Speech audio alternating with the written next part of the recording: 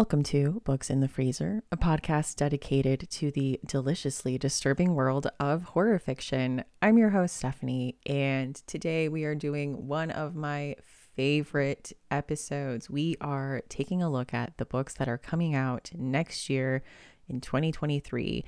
I am looking at new releases coming up till June, and then in July I will come out with a part 2 where we will look at the books coming out the second half of the year. So if there are some titles missing, you may want to look at that release date and see if they fall under that. I'm telling you, the doc that I make for compiling this list, I really feel like it gets longer and longer every year. So I don't know what we'll do about that, but that is a problem for another day. And quickly, before I get into the books, I did want to mention, if you aren't aware, there is a Books in the Freezer reading challenge for 2023.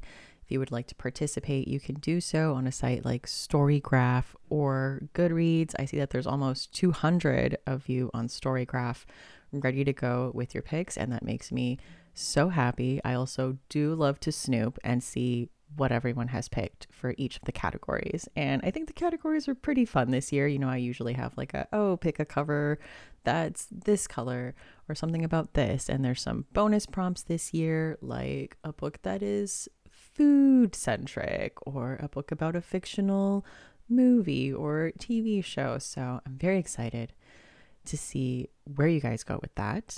And if you want to use that on social media, it should be hashtag BITF Reading Challenge 2023. So hope to see you around there. And anyway, like I said, we have so many books, so I really think we should just dive right in. So coming out January 31st is Vampire Weekend by Mike Chen. Being a vampire is far from glamorous, but it can be pretty punk rock. Everything you've heard about vampires is a lie. They can't fly, no murders allowed, the community hates that. And turning into a bat, completely ridiculous. In fact, vampire life is really just a lot of blood bags and night jobs. For Louise Chow, it's also lonely since she swore off family ages ago. At least she's gone to decades of punk rock shows, and if she can join a band of her own, while keeping her situation under wraps, maybe she'll finally feel like she belongs, too. Then a long-lost teenage relative shows up at her door, and whether it's Ian's love of music or his bad attitude, for the first time in ages, Louise feels a connection. But as Ian uncovers Louise's true identity, things get dangerous, especially when he asks her for the ultimate favor, one that goes beyond just family, one that might change everything vampires know about life and death forever. I've got something to say about this, and that is... Okay, that's all I can do. I don't want to get dinged, but you all knew that was coming, right? Okay, quick side story. As many of you know, I did grow up in Christian fundamentalism, where we were not supposed to listen to worldly music, and that is like any music that is not Christian music. I, of course, was not great about that. But because of that, I was the only one of my peers that knew who Vampire Weekend was, which led me to believe that they were like some underground indie band that I had discovered that nobody else knew about until, I saw their music being used for like iPod commercials. And I was like, maybe they're not as underground as I had thought. But anyway, back to this book. This sounds so good. And I feel a little bit validated because I did a Patreon kind of Ask Me Anything episode a few months back. And someone asked me if there were trends that I saw in 2023. And I am telling you, 2023 is the year of the vampire. Vampires are back, baby. This sounds like a very sweet story. Gotta love stories about found family, and I do enjoy a story about horror that also blends a love of music, so I will be so excited to check this out. That is Vampire Weekend by Mike Chen, coming out January 31st. Then on January 10th, we have The Nightmare Man by J.H. Markert. T. Kingfisher meets Cassandra Khaw in a chilling horror novel that illustrates the fine line between humanity and monstrosity. Blackwood Mansion looms, surrounded by nightmare pines, atop the hill over the small town of New Haven. Ben Bookman, best-selling novelist and heir to the Blackwood estate, spent a weekend at the ancestral home to finish writing his latest horror novel, The Scarecrow. Now, on the eve of the book's release, the terrible story within begins to unfold in real life. Detective Mills arrives at the scene of a gruesome murder, a family butchered and bundled inside cocoons stitched from corn husks and hung from the rafters of a barn, eerily mirroring the opening of Bookman's latest novel. When another family is killed in a similar manner, Mills, along with his daughter, rookie detective Samantha Blue, is determined to find the link to the book and the killer before the story reaches its chilling climax. As the series of Scarecrow crimes continues to mirror the book, Ben quickly becomes the prime suspect. He can't remember much from the night he finished writing the novel, but he knows he wrote it in the atrium, his grandfather's forbidden room, full of numbered books, thousands of books. Books without words. As Ben digs into Blackwood's history, he learns he may have triggered a release of something trapped long ago, and it won't stop with the horrors buried within the pages of his book. I feel like there's a lot to love here. So you've got an author protagonist, you've got book horrors leaving the page and coming to life. You've got forbidden rooms in spooky mansions where protagonists did not follow one of the main rules of staying in spooky mansions, even if they're your ancestral home. Honestly, especially if they're your ancestral home. Stay out of the West Wing. So write that down in your horror novel survival book. But that is The Nightmare Man by J.H. Markert. And also coming out January 10th, we've got Bad Cree by Jessica Johns. In this gripping debut, tinged with supernatural horror, a young Cree woman's dreams lead her on a perilous journey of self-discovery that ultimately forces her to confront the toll of a legacy of violence on her family, her community, and the land they call home. When Mackenzie wakes up with a severed crow's head in her hands, she panics. Only moments later, she had been fending off masses of birds in a snow-covered forest. In bed, when she blinks, the head disappears. Night after night, Mackenzie's dreams return her to a memory from before her sister Sabrina's untimely death. A weekend at the family's lakefront campsite, long obscured by a fog of guilt. But when the waking world starts closing in too, a murder of crows stalks her every move around the city. She wakes up from a dream of drowning, throwing up water, and gets threatening text messages from someone claiming to be Sabrina. Mackenzie knows this is more than she can handle alone. Traveling north to her rural hometown in Alberta, she finds her family still steeped in the same grief that she ran away to Vancouver to escape.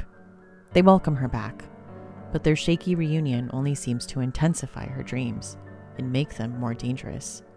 What really happened that night at the lake, and what did it have to do with Sabrina's death? Only a bad Cree would put their family at risk. But what if whatever has been calling Mackenzie home was already inside? This sounds absolutely fantastic for a number of reasons. Of course, we always want more Indigenous fiction. I love protagonists facing something from their past or learning about what really happened around a traumatic memory. I love what looks like it's going to be the use of dreams to help her along that path. And I am just very excited about this. So that is Bad Cree by Jessica Johns, and that'll be coming out January 10th. Next up, we have Tell Me I'm Worthless by Allison Rumfitt. 3 years ago, Alice spent one night in an abandoned house with her friends, Isla and Hannah. Since then, Alice's life has spiraled. She lives a haunted existence, selling videos of herself for money, going to parties she hates, drinking herself to sleep. Memories of that night torment Alice, but when Isla asks her to return to the house, to go past the keep out sign and over the sick earth where teenagers dare each other to venture, Alice knows she must go. Together, Alice and Isla must face the horrors that happened there, must pull themselves apart from the inside out, put their differences aside, and try to rescue Hannah, whom the house has chosen to make its own.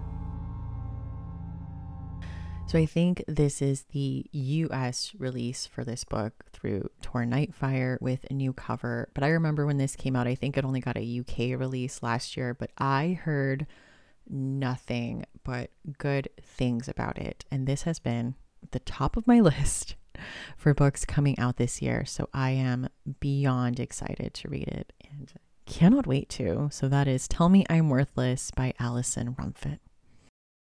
Next up, we have Extended Stay by Juan Martinez. This is coming out January 10th. In a rundown neighborhood in the heart of Las Vegas, the Alicia Hotel awakens and beckons to the most vulnerable, those with something to hide. After his parents are killed in a horrific roadside execution, Alvaro flees his home in Colombia and finds work as a line cook at the seedy hotel. Together with his sister Carmen, he begins to make a new life in the desert, earning a promotion to management, along with an irresistible offer to stay at the hotel rent-free. But as beloved photographs go missing, cockroaches seep from the walls, and grotesque strangers wander the corridors, the promise of the Alicia decays into nightmare. Alvaro discovers that the hotel is a small appendage of an enormous creature that feeds on guests and their secrets, one that will eventually bring him face to face with the memories he most wants to outrun. Alvaro, Carmen, and their friends decide to cooperate with the creature rather than fight it. But in their efforts to appease it, do they sacrifice too much of themselves? Haunting and visceral, Extended Stay uses the language of body horror and the Gothic to comment on the complicated relationship between the Latinx undocumented experience and capitalism, the erasure of those living and working on the margins, the heavy toll exacted by memory, and the queasy permeability of boundaries that separate the waking world from the world of dreams. Just wow. There's so much to dig into just in that synopsis alone, which leads me to believe this is a book that I absolutely need to read. I am so intrigued by this. That is Extended Stay, coming out January 10th by Juan Martinez. Up next, How to Sell a Haunted House by Grady Hendrix. Every childhood home is haunted, and each of us are possessed by our parents. When their parents die at the tail end of the coronavirus pandemic, Louise and Mark Joyner are devastated, but nothing can prepare them for how bad things are about to get. The two siblings are almost totally estranged and couldn't be more different. Now, however, they don't have a choice but to get along. The virus has passed, and both of them are facing bank accounts ravaged by the economic meltdown. Their one asset, their childhood home. They need to get it on the market as soon as possible because they need the money. Yet, before their parents died, they taped newspaper over the mirrors and nailed shut the attic door. Sometimes we feel like puppets, controlled by our upbringing and our genes.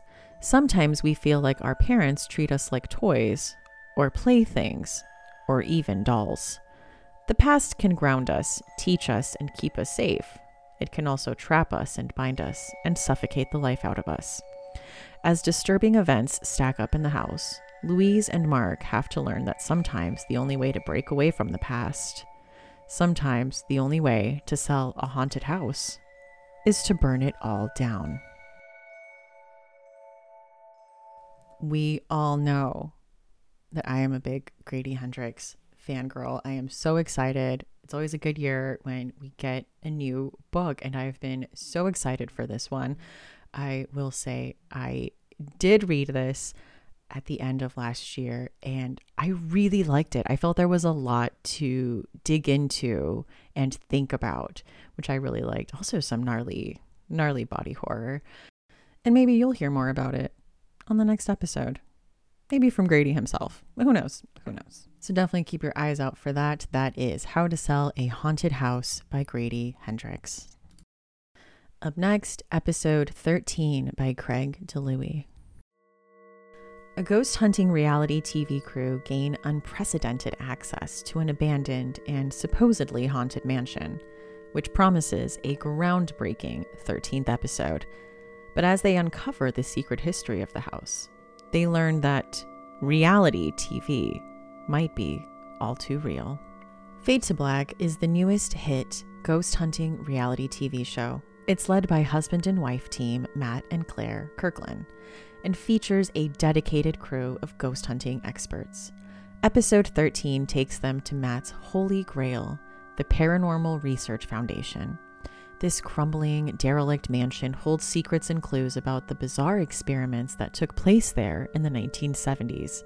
It's also undoubtedly haunted, and Matt hopes to use their scientific techniques and high-tech gear to prove it. But as the house begins to slowly reveal itself to them, proof of an afterlife might not be everything Matt dreamed of.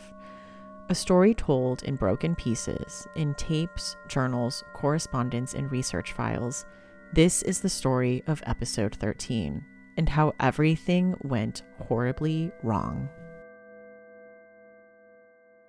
So this is actually my current read, and I could not be more happy with it.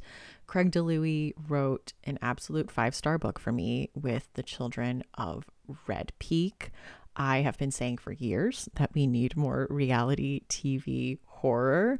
I love the epistolary format. It leaves a bit of a found footage feel with this that I am really enjoying, and this just couldn't be more perfect for me, especially just at this time. So that is episode 13 by Craig DeLuey. Next up is All Hallows by Christopher Golden.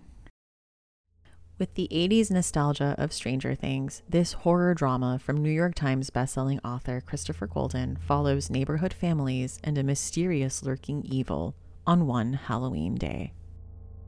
It's Halloween night, 1984, in Coventry, Massachusetts, and 2 families are unraveling. Up and down the street, horrifying secrets are being revealed, and all the while, mixed in with the trick-or-treaters of all ages, 4 children who do not belong are walking door to door, merging with the kids of Parmenter Road. Children in vintage costumes with faded, eerie makeup. They seem terrified and beg the neighborhood kids to hide them away, to keep them safe from the cunning man. There's a small clearing in the woods now that was never there before, and a blackthorn tree that doesn't belong there at all. These odd children claim that the cunning man is coming for them, and they want the local kids to protect them. But with families falling apart and the neighborhood splintered by bitterness, who will save the children of Parmenter Road? Ooh, this sounds very creepy and obviously very Halloween-y. But also, if I'm not mistaken, I think Coventry, Massachusetts is the same town that Christopher Golden's, one of his other books, Snowblind, takes place in. So it's kind of like a Christopher Golden universe novel. Also, I can't be the only person who finds children in vintage Halloween costumes creepy. Like, do you ever look at those pictures of like Halloween parties from the 40s and just see people's costumes and just think how absolutely terrifying they look? I think unintentionally. I don't think that's what they're going for, but they just are. So anyway, that is All Hallows by Christopher Golden. Moving on to February, we have The Spite House by Johnny Compton. Eric Ross is on the run from a mysterious past with his 2 daughters in tow. Having left his wife, his house, his whole life behind in Maryland, he's desperate for money. It's not easy to find safe work when you can't provide references. You can't stay in one place for long, and you're paranoid your past is creeping back up on you. When he comes across the strange ad for the Masson House in Degener, Texas, Eric thinks they may have finally caught a lucky break. The Masson property, notorious for being one of the most haunted places in Texas, needs a caretaker of sorts. The owner is looking for proof of paranormal activity. All they need to do is stay in the house and keep a detailed record of everything that happens there, provided the house's horrors don't drive them all mad, like the caretakers before them. The job calls to Eric, not just because there's a huge payout if they can make it through, but because he wants to explore the secrets of the Spite House. If it is indeed haunted, maybe it'll help him understand the uncanny power that clings to his family, driving them from town to town, making them afraid to stop running. A terrifying gothic thriller about grief and death and the depths of a father's love. Johnny Compton's The Spite House is a stunning debut by a horror master in the making. So I have this one sitting on my shelf now. I am very excited to get to it. Digging into what I've learned from horror stories and horror novels, it's that when you take a caretaker position at a big hotel or mansion with your 2 daughters, nothing bad will happen and it'll totally be fine. So that is The Spite House by Johnny Compton. Next up, we have the second installment in the Lake Witch trilogy, Don't Fear the Reaper by Stephen Graham Jones. 4 years after her tumultuous senior year, Jade Daniels is released from prison right before Christmas when her conviction is overturned. But life beyond bars takes a dangerous turn as soon as she returns to Proof Rock. Convicted serial killer Dark Mill South, seeking revenge for the 38 Dakota men hanged in 1862, escapes from his prison transfer due to a blizzard just outside Proof Rock, Idaho. Dark Mill South's reunion tour began on December 12th, 2019, a Thursday.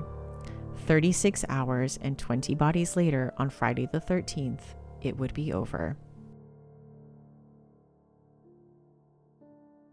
So this is, of course, the sequel to My Heart is a Chainsaw, which I absolutely adored. I cannot wait to spend more time with Jade Daniels. She is one of my favorite protagonists in horror books in recent history. I'm sure she will have a lot to say about people screwing up a prison transfer. It's so close to Friday the 13th. I feel like you should know. Don't do prison transfers on Halloween. And definitely don't do them even close. Like, it didn't happen on Friday the 13th, but just give it like a wide berth. Stay away from Friday the 13th when doing prison transfers for convicted serial killers. I am so excited for this one. So that, of course, is Don't Fear the Reaper. That is the second book in the Lake Witch trilogy by Stephen Graham Jones. Next up, we have The Shoemaker's Magician by Cynthia Pelayo. A fabled lost movie, an increasing body count. How much do you risk for art?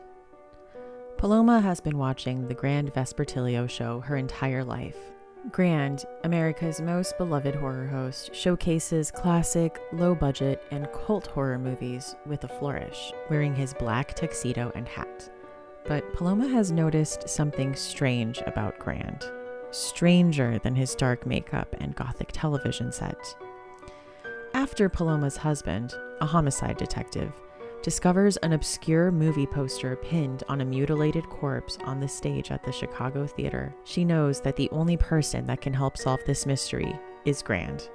When another body appears at an abandoned historic movie palace, the deaths prove to be connected to a silent film lost to the ages, but somehow at the center of countless tragedies in Chicago. The closer Paloma gets to Grand, she discovers that his reach is far greater than her first love, horror movies, and even this film. And she soon becomes trapped between protecting a silent movie that's contributed to so much death in her city and the life of her young son. I was very excited when this was announced.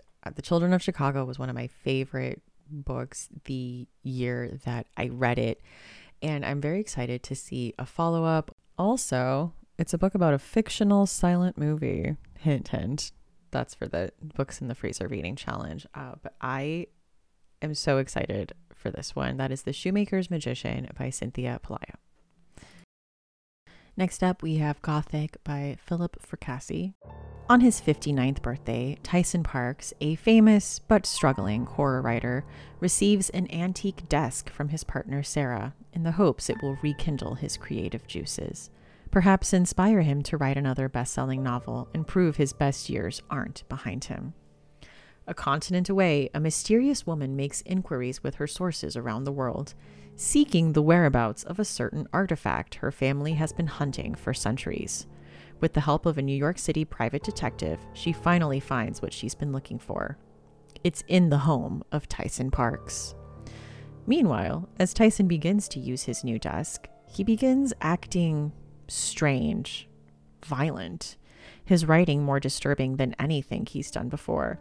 But publishers are paying top dollar, convinced his new work will be a hit, and Tyson will do whatever it takes to protect his newfound success, even if it means the destruction of the ones he loves, even if it means his own sanity. I will say what originally intrigued me about this was the cover. It's very striking, but upon reading that it is about a horror novelist being possibly possessed by a haunted desk to write disturbing horror novels, I'm fully in for this ride. Like, let's see where we are going. I cannot wait. Also, this is an author I have heard nothing but great things about, so I am very excited to pick this up. That is Gothic by Philip Fracassi. Next up, we have The Black Guy Dies First, Black Horror Cinema from Fodder to Oscar by Robin R. Means Coleman and Mark H. Harris. The Black Guy Dies First explores the Black journey in modern horror cinema, from the fodder epitomized by Spider Baby to the Oscar-winning cinematic heights of Get Out and beyond. This eye-opening book delves into the themes, tropes, and trails that have come to characterize Black roles in horror since 1968. A year in which race made national headlines and iconic moments, from the enactments of the 1968 Civil Rights Act and Martin Luther King Jr.'s assassination in April, this timely book is a must-read for cinema and horror fans alike. This is on my wish list. I added it, of course, because it is about horror, but also a great pick if you're looking for some spooky nonfiction for the Books in the Freezer reading challenge. I mean, I think as horror fans, for a lot of us, horror extends beyond books and does go into movies, and I find it absolutely fascinating to read about that. And I know a lot of people were big fans of the Shudder documentary Horror Noir that detailed Black representation in horror films. So I cannot wait for this. That is The Black Guy Dies First, Black Horror Cinema from Fodder to Oscar, and that is by Dr. Robin R. Means Coleman and Mark H. Harris. Next up is Sister, Maiden, Monster by Lucy A. Snyder. To survive, they must evolve. A virus tears across the globe, transforming its victims in nightmarish ways. As the world collapses, dark forces pull a small group of women together. Erin, once quiet and closeted, acquires an appetite for a woman and her brain. Why does forbidden fruit taste so good?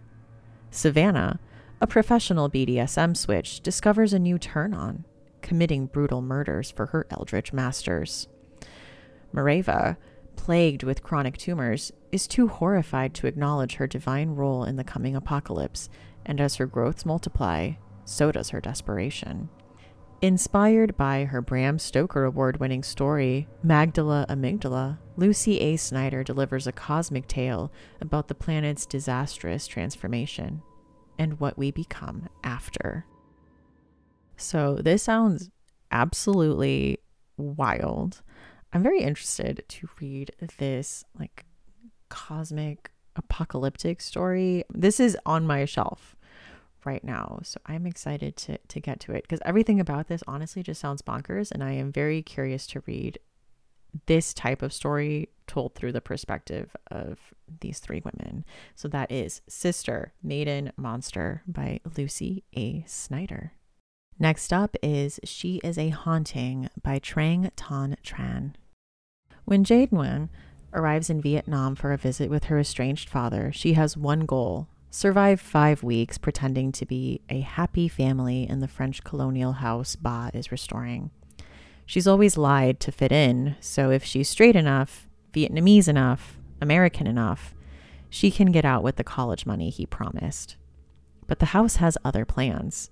Night after night, Jade wakes up paralyzed, The walls exude a thrumming sound while bugs leave their legs and feelers in places they don't belong. She finds curious traces of her ancestors in the gardens they once tended, and at night, Jade can't ignore the ghost of the beautiful bride who leaves her cryptic warnings. Don't eat. Neither Ba nor her sweet sister Lily believe there's anything strange happening. With help from a delinquent girl, Jade will prove this house, the home her family has always wanted, will not rest until it destroys them. Maybe this time she can keep her family together. As she roots out the house's rot, she must also face the truth of who she is and who she must become to save them all. This sounds so good, and I've seen it advertised for fans of Mexican Gothic, which is a book I loved. So I am very excited to read this. Everything about it just seems so interesting and so fascinating. So that is She Is a Haunting by Jessica Tan Tran. Next up, we have The Destroyer of Worlds, A Return to Lovecraft Country by Matt Ruff. Summer, 1957. Atticus Turner and his father Montrose travel to North Carolina, where they plan to mark the centennial of their ancestors' escape from slavery by retracing the route he took into the Great Dismal Swamp. But an encounter with an old nemesis turns their historical reenactment into a real life and death pursuit. Back in Chicago, George Barry fights for his own life. Diagnosed with cancer, he strikes a devil's bargain with the ghost of Hiram Winthrop, who promises a miracle cure. But to receive it, George will first have to bring Winthrop back from the dead. Meanwhile, 15-year-old Horace Barry, reeling from the killing of a close friend, joins his mother Hippolyta and her friend Letitia Dandridge on a research trip to Nevada for the Safe Negro Travel Guide. But Hippolyta has a secret, and far more dangerous, agenda that will take her and Horace to the far end of the universe and bring a new threat home to Letitia's doorstep. Hippolyta isn't the only one keeping secrets. Letitia's sister Ruby has been leading a double life as her white alter ego Hilary Hyde. Now the supply of magic potions she needs to transform herself is nearly gone, and a surprise visitor throws her already tenuous situation into complete chaos. Yet, these troubles are soon eclipsed by the return of Caleb Braithwaite. Stripped of his magic and banished from Chicago at the end of Lovecraft Country, he's found a way back into power and is ready to pick up where he left off. But first, he has a score to settle. I am so excited to revisit this world, revisit these characters. I was kind of sad that the HBO series didn't get renewed for a second season, but on the bright side, we do get this. We get more stories with these characters, and I am just so excited. As I said before, Lovecraft Country was one of my favorite books the year that I read it, and yeah, I mean, I don't know. I've been saying I can't wait to see what these characters are up to. That is The Destroyer of Worlds, A Return to Lovecraft Country by Matt Ruff. And moving into March with Mothered by Zoya Stage. Grace isn't exactly thrilled when her newly widowed mother, Jackie, asks to move in with her. They've never had a great relationship. And Grace likes her space, especially now that she's stuck at home during a pandemic. Then again, she needs help with the mortgage after losing her job, and maybe it'll be a chance for them to bond, or at least give each other a hand. But living with Mother isn't for everyone. Good intentions turn bad soon after Jackie moves in. Old wounds fester, new ones open. Grace starts having nightmares about her disabled twin sister, who died when they were kids. And Jackie discovers that Grace secretly catfishes people online, a hobby Jackie thinks is unforgivable. When Jackie makes an earth-shattering accusation against her, Grace sees it as an act of revenge, and it sends her spiraling into sleep-deprived madness. As the walls close in, the ghosts of Grace's past collide with the new but familiar threat: Mom. I don't know if you've seen the cover for this book, but I absolutely love it. It just is a pair of scissors on a dark background, and it's just very striking. I am very excited to read it. I've been really drawn to maternal horror. I feel like we've seen a bit more of it in recent years, and you know what? I am cool with that. I find that a very interesting and fascinating subgenre to get into. And I mean, who doesn't love a bad mom horror story? So that is Mothered by Zoya Stage. Next up, we have The Beasts of 42nd Street by Preston Fassel. In the kingdom of the damned, that is 42nd Street, there's no lowlier subject than Andy Liu, an unrepentant junkie, voyeur, and degenerate. He's only tolerated by the more dangerous men around him because he keeps the projectors at the Colossus Theater running on time, entertaining them with the most extreme horror cinema money can buy. There's something unique about Andy, though. He owns a movie. It's the only one of its kind. No one knows who made it. Only he knows where it came from. The woman it stars is beautiful beyond imagination, and the images it depicts are more nightmarish than the darkest depths of hell. The beasts of 42nd Street will do anything to possess it, but there's something they don't understand. Andy loves the woman in the movie, and he'll go to any lengths to protect her.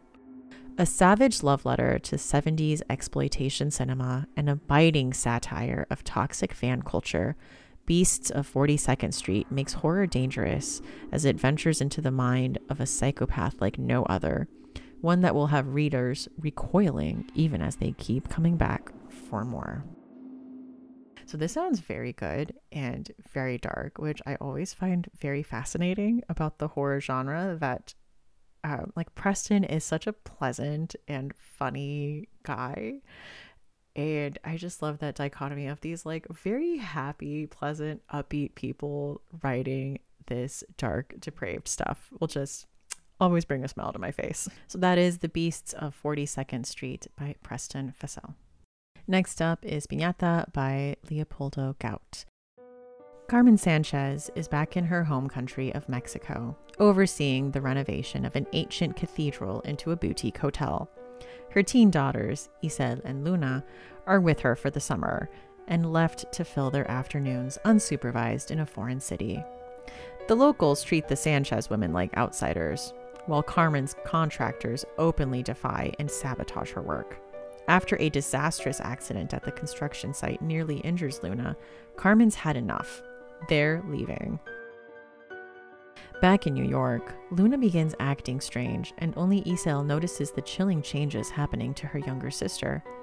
But it might be too late for the Sanchez family to escape what's been awakened.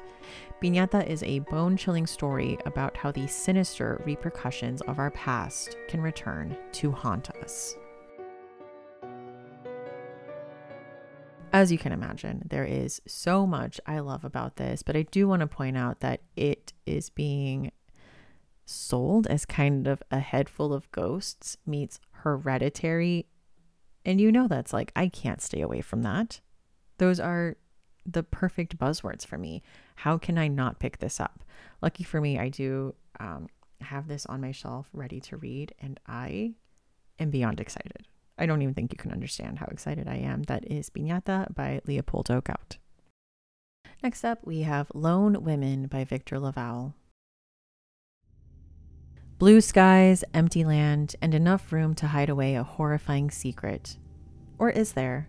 Discover a haunting new vision of the American West from the award-winning author of The Changeling. Adelaide Henry carries an enormous steamer trunk with her wherever she goes. It's locked at all times, because when the trunk is opened, people around her start to disappear. The year is 1914, and Adelaide is in trouble. Her secret sin killed her parents and forced her to flee her hometown of Redondo, California, in a hellfire rush, ready to make her way to Montana as a homesteader.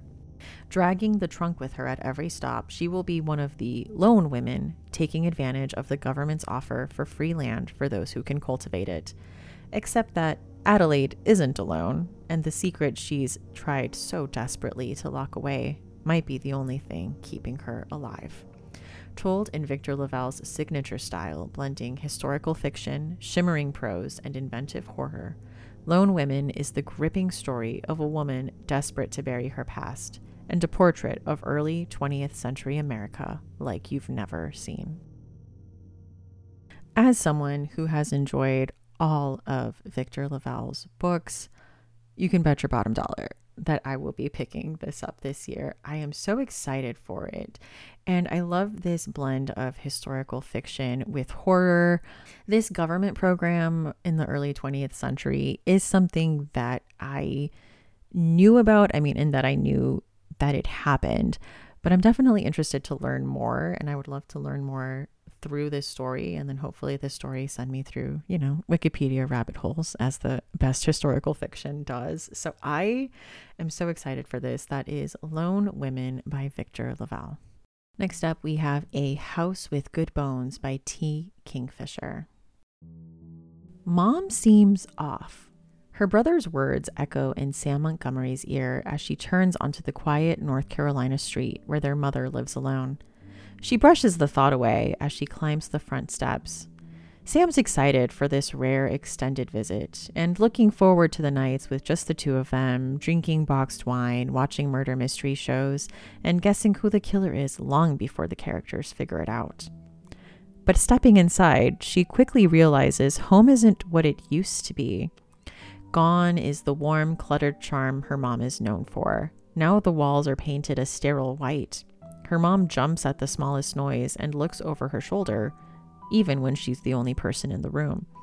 And when Sam steps out back to clear her head, she finds a jar of teeth hidden behind the magazine-worthy rose bushes, and vultures are circling the garden above. To find out what's got her mom so frightened in her own home, Sam will go digging for the truth, but some secrets are best left buried. I feel like I've been seeing stuff for this book for forever, and that has done nothing but pique my interest because I do love the cover. I love haunted house stories. I love stories about family secrets. I am just basically here for it. So that is A House with Good Bones by T. Kingfisher. And then moving on to April with House of Cotton by Monica Brashears. 19 years old, broke, and effectively an orphan, Magnolia doesn't have much to look forward to. She feels stuck and haunted by her overdrawn bank account, by her predatory landlord, by the ghost of her late grandmother, Mama Brown. One night, while working at her dead-end gas station job, a mysterious, slick stranger named Cotton walks in and offers to turn Magnolia's luck around. He offers her a lucrative modeling job at his family's funeral home.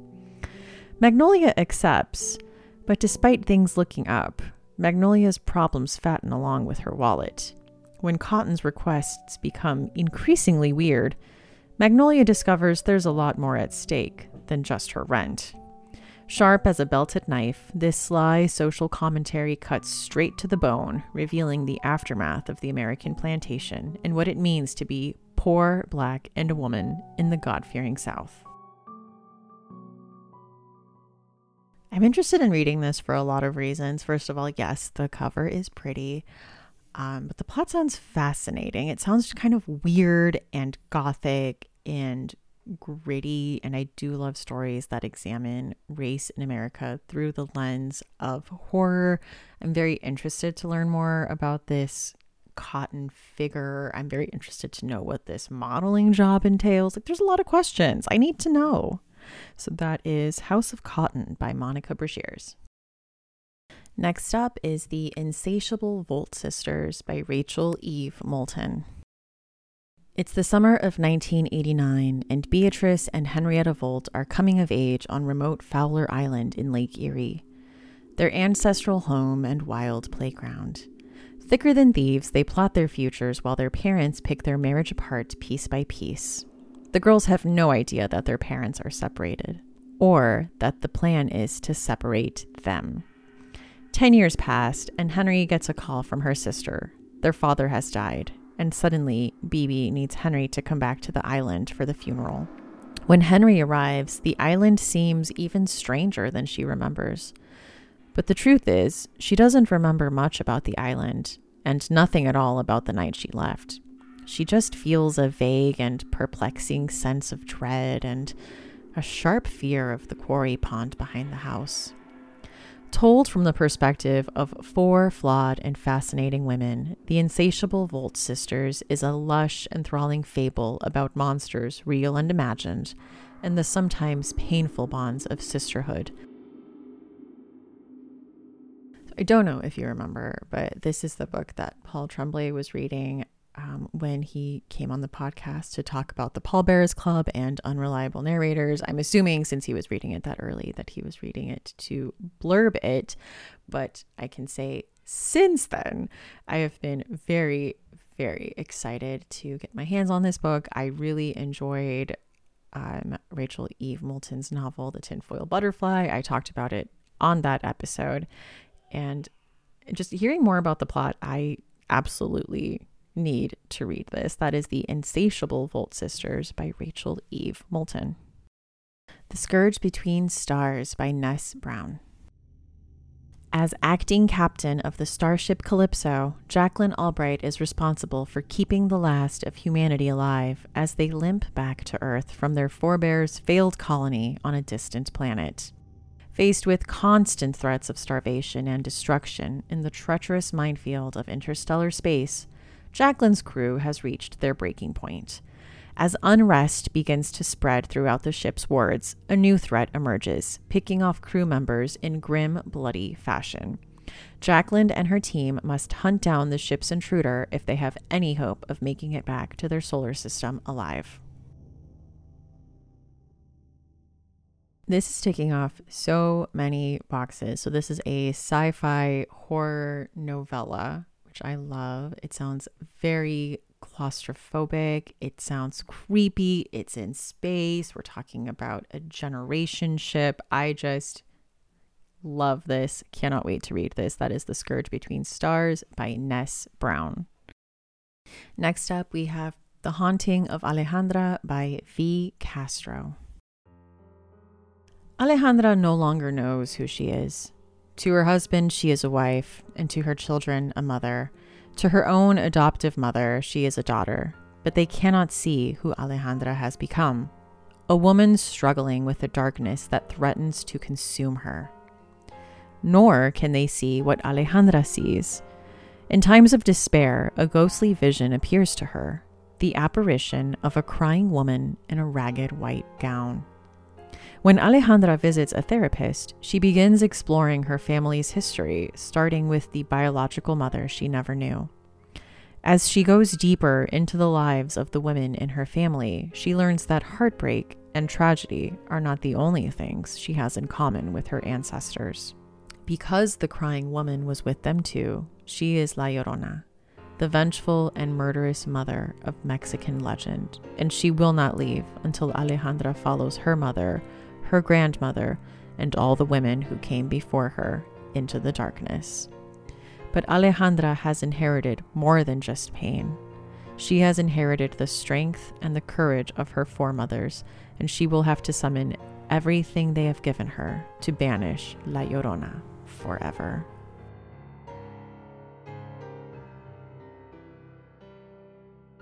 I am very much looking forward to having another V. Castro book out in the world. The cover for this is gorgeous. It's bright. It's floral. It's creepy.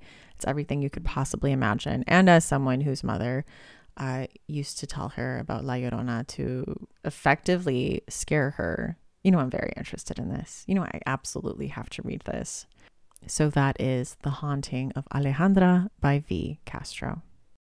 We have an anthology coming out from Ghoulish Books that is Bound in Flesh, an anthology of trans body horror, which is bringing together 13 trans and non-binary writers using horror to both explore the darkest depths of the genre and the boundaries of flesh. A disgusting good time for all. Featuring stories by Haley Piper, Joe Koch, Bitter Corella, and others. This is edited by Laura Gislason.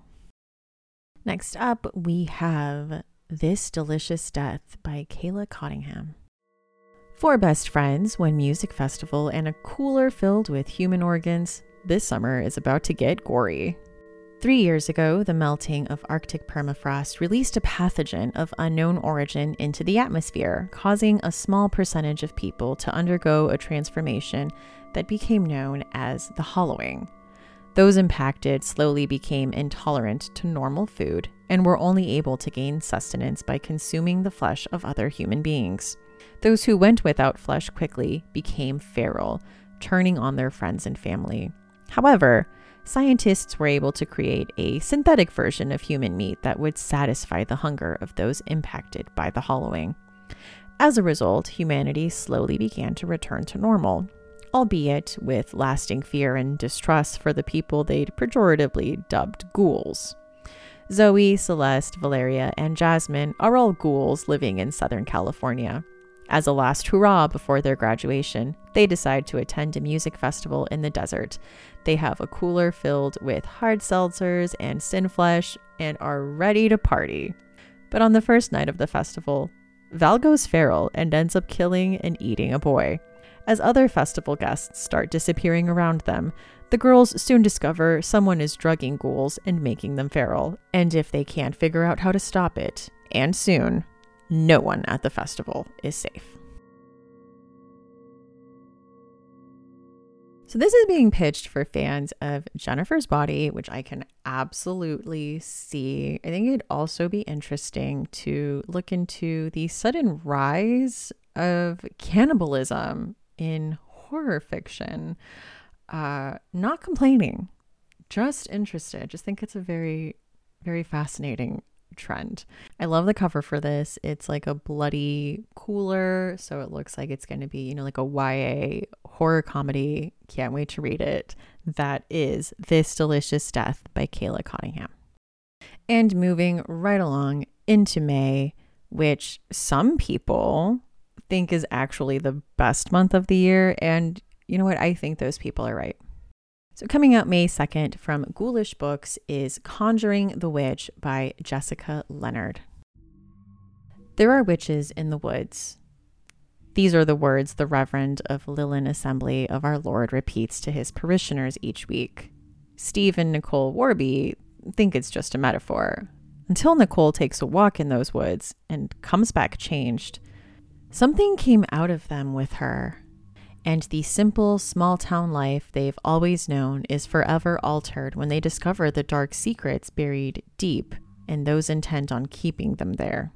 Fearing for his wife's sanity and his own comfortable status in the church, Steve is unsure if he wants to help or ignore the problems. The Reverend believes there are witches in the woods, and he thinks Nicole is only the most recent. Conjuring the Witch is a dark, haunted story about what those in power are willing to do to stay in power, and the sins we convince ourselves are forgivable. Ooh, that gave me chills. I am very interested in reading this because of my deep fascination of witchy and religious horror. So I will definitely be checking that out. Again, that is coming out May 2nd, and that is Conjuring the Witch by Jessica Leonard. Following that with a new novella by Cassandra Khaw, The Salt Grows Heavy. After murdering her husband and burning his kingdom to cinders, a mermaid joins a strange doctor on a journey through the Erie Taiga. Deep in the woods, the pair stumble upon a village full of seemingly ageless children and the 3 surgeons who oversee them, called only the Saints. After discovering the villagers' taste for a sinister blood sport, the mermaid and her companion must embrace the darkest parts of their true nature if they hope to survive. This novella sounds absolutely fascinating. I personally really enjoyed Nothing But Blackened Teeth, so I cannot wait to dive in. The cover looks gorgeous. I just need to know. I need to know what's going on. I need to know just more. So that is The Salt Grows Heavy by Cassandra Khaw. Next up is Killing It by Mike Bakoven. Since the late 1980s, The Square has been one of the most important clubs in New York for the alt comedy scene. But before that, it was something much darker, and is now a place where evil lingers, waiting for a chance to spill blood. After a night of killing on stage, 4 comics find themselves in a desperate situation as the spirits of the past come out to play, and a fight for laughs becomes a fight for survival in the most unlikely of places. I don't know that I've read a ton of stand-up comedy horror, but I am very interested to try it out. And Mike Bakoven is the same author that wrote Fantastic Land that I absolutely loved. So I'm kind of interested to see what spills over, like if it has a similar multiple perspective epistolary type setup.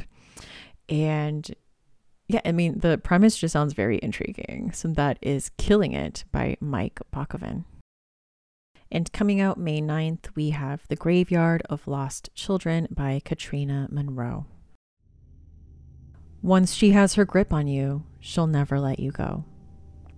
At 4 months old, Olivia Dahl was almost murdered. Driven by haunting visions, her mother became obsessed with the idea that Olivia was a changeling, and that the only way to get her real baby back was to make a trade with the dead woman living at the bottom of the well. Now, Olivia is ready to give birth to a daughter of her own, and for the first time, she hears the women whispering. Everyone tells Olivia she should be happy, she should be glowing, but the birth of her daughter only fills Olivia with dread. As Olivia's body starts giving out, slowly deteriorating as the baby eats and eats and eats, she begins to fear that the baby isn't her daughter at all, and despite her best efforts, history is repeating itself. Soon, images of a black-haired woman plague Olivia's nightmares, drawing her back to the well that almost claimed her life, tying mother and daughter together in a desperate cycle of fear and violence that must be broken if Olivia has any hope of saving her child or herself.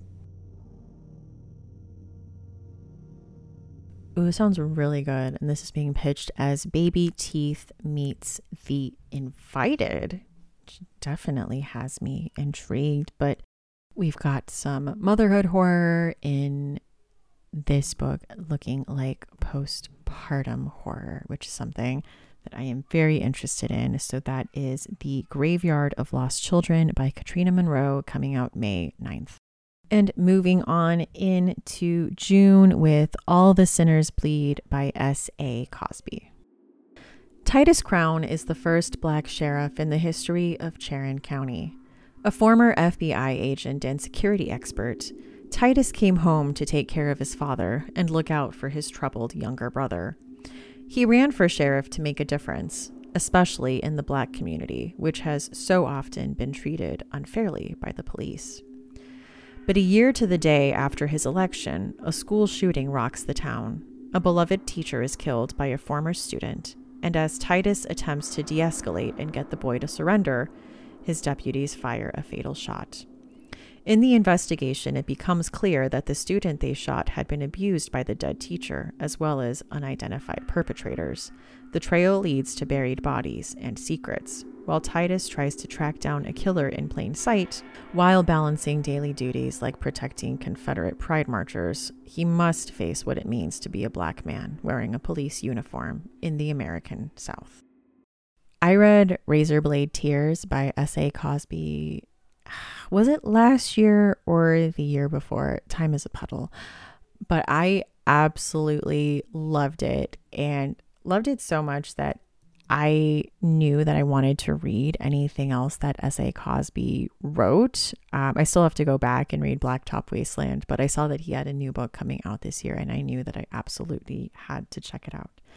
So that is All the Sinners Bleed by S.A. Cosby. Next up, we have Everything the Darkness Eats by Eric LaRocca.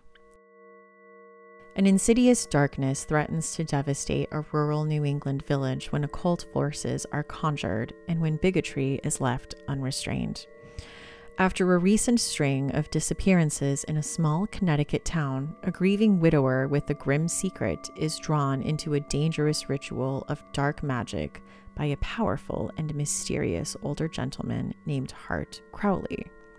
Meanwhile, a member of local law enforcement tasked with uncovering the culprit responsible for the bizarre disappearances soon begins to learn of a current unbridled hatred simmering beneath the guise of the town's idyllic community. A hatred that will eventually burst and forever change the lives of those who once found peace in the quiet town of Henley's Edge. I really enjoy Eric LaRocca's work, and I believe this is his first novel, because I think he's done novellas and short story collections, individual short stories. So I am very, very interested to check this out. That is Everything the Darkness Eats by Eric LaRocca. Next up, we have Maeve Fly by C.J. Lead. By day, Maeve Fly works at the happiest place in the world as every child's favorite ice princess. By the neon night glow of the Sunset Strip, Maeve haunts the dive bars with a drink in one hand and a book in the other, imitating her misanthropic literary heroes. But when Gideon Green, her best friend's brother, moves to town, he awakens something dangerous within her, and the world she knows suddenly shifts beneath her feet. Untethered, Maeve ditches her discontented act and tries on a new persona, a bolder, bloodier one, inspired by the pages of American Psycho. Step aside, Patrick Bateman. It's Maeve's turn with the knife. I have heard really good stuff about this from people that have read the book, and I am just very, very interested to see what it's about, what's going on. The cover looks very striking. I'm just so intrigued. I must know what is going on. So that is Maeve Fly by C.J. Lead. Next up, we have The Reformatory by Tananarive Due.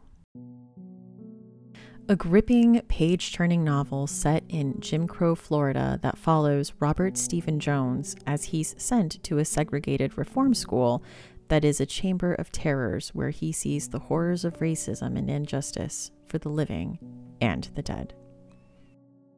Gracetown, Florida, summer 1950.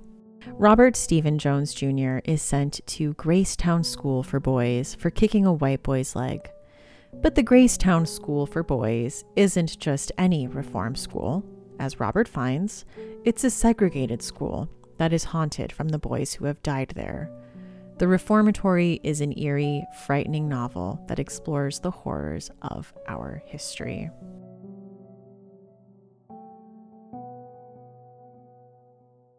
I can't even begin to tell you how excited I was to know that Tananarive Due was going to release a new novel this year. Like the scream that I screamed when I found that out. You wouldn't even know. This sounds absolutely fascinating. I've been saying that a lot, but this is like top of my list priority. I cannot wait to get my hands on this. And it's been a few years since I've read it, but it says this takes place in Gracetown, Florida. And I believe, don't quote me on this because I said it's been a long time since I read it, but I believe that is also the town where all the stories from her short story collection, Ghost Summer, take place in. So if that's the case, that is very cool. Honestly, even if it's not the case, still pretty cool. Still just as excited to read it. That is The Reformatory by Tananarive Due. Next up, we have Night's Edge by Liz Karen. Moms can really suck. Having a mom like Izzy meant Mia had to grow up fast. No extracurriculars, no inviting friends over, and definitely no dating. The most important rule, tell no one of Izzy's hunger. The one only blood can satisfy. But Mia is tired of being her mother's keeper. She's in her 20s now and longs for a life of her own, one where she doesn't have to worry about anyone discovering their terrible secret or breathing down her neck. When Mia meets rebellious musician Jade, she dares to hope she's found a way to leave her home and her mom behind. It just might be Mia's only chance of getting out alive.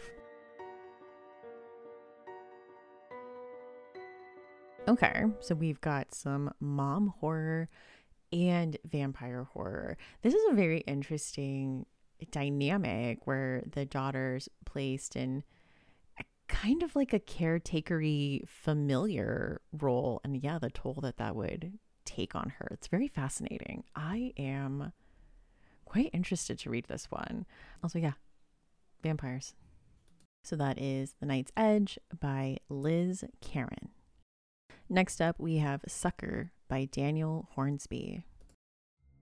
Bad Blood meets Succession in this sharp-toothed satire of Silicon Valley and the 1%, in which the black sheep son of an industrial tycoon starts working for a tech pioneer who's running a biomedical startup selling nothing less than immortality, only to uncover the horrifying truth at the heart of her sublime promises.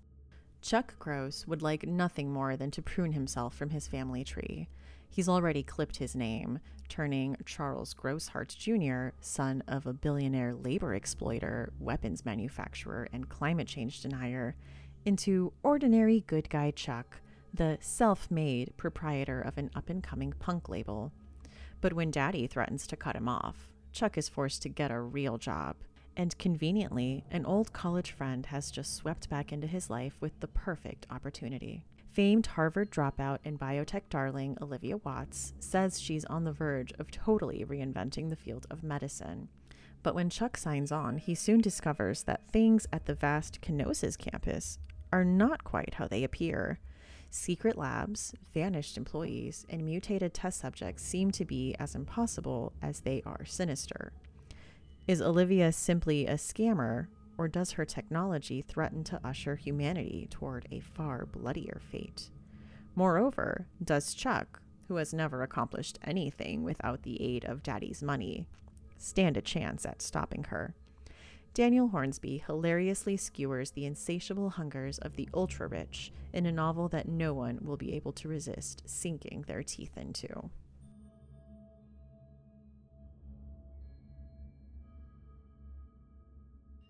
I love a dark comedy. And you know they were going to get me with the Bad Blood meets Succession. But I did not know this was going to be, obviously very heavily inspired by Elizabeth Holmes and Theranos, which is just its own messy thing to look into. So, I guess that makes the perfect fodder for satire. I can't wait. That is Sucker by Daniel Hornsby. And that is the episode. I do always try to mention that this is by no means an exhaustive list. I do try to do as much research as I can and include as many books as I can, but there's always going to be something I missed. And there are a lot of resources to look into that. If you follow me on social media, I will try to announce books that get announced between now and the next episode as best that I can. Books in the Freezer is a bi-weekly podcast. We post episodes every other Tuesday. You can find us on Instagram at Books in the Freezer, on Twitter at BooksFreezerPod, on TikTok at Books in the Freezer, or you can send us an email at booksinthefreezer@gmail.com. Show notes for this episode and all previous episodes will be at booksinthefreezer.com. I will include in the show notes for this episode a link to the HarperCollins Union materials, and I will point out HarperCollins books that may have been mentioned so you can make an educated decision regarding those titles.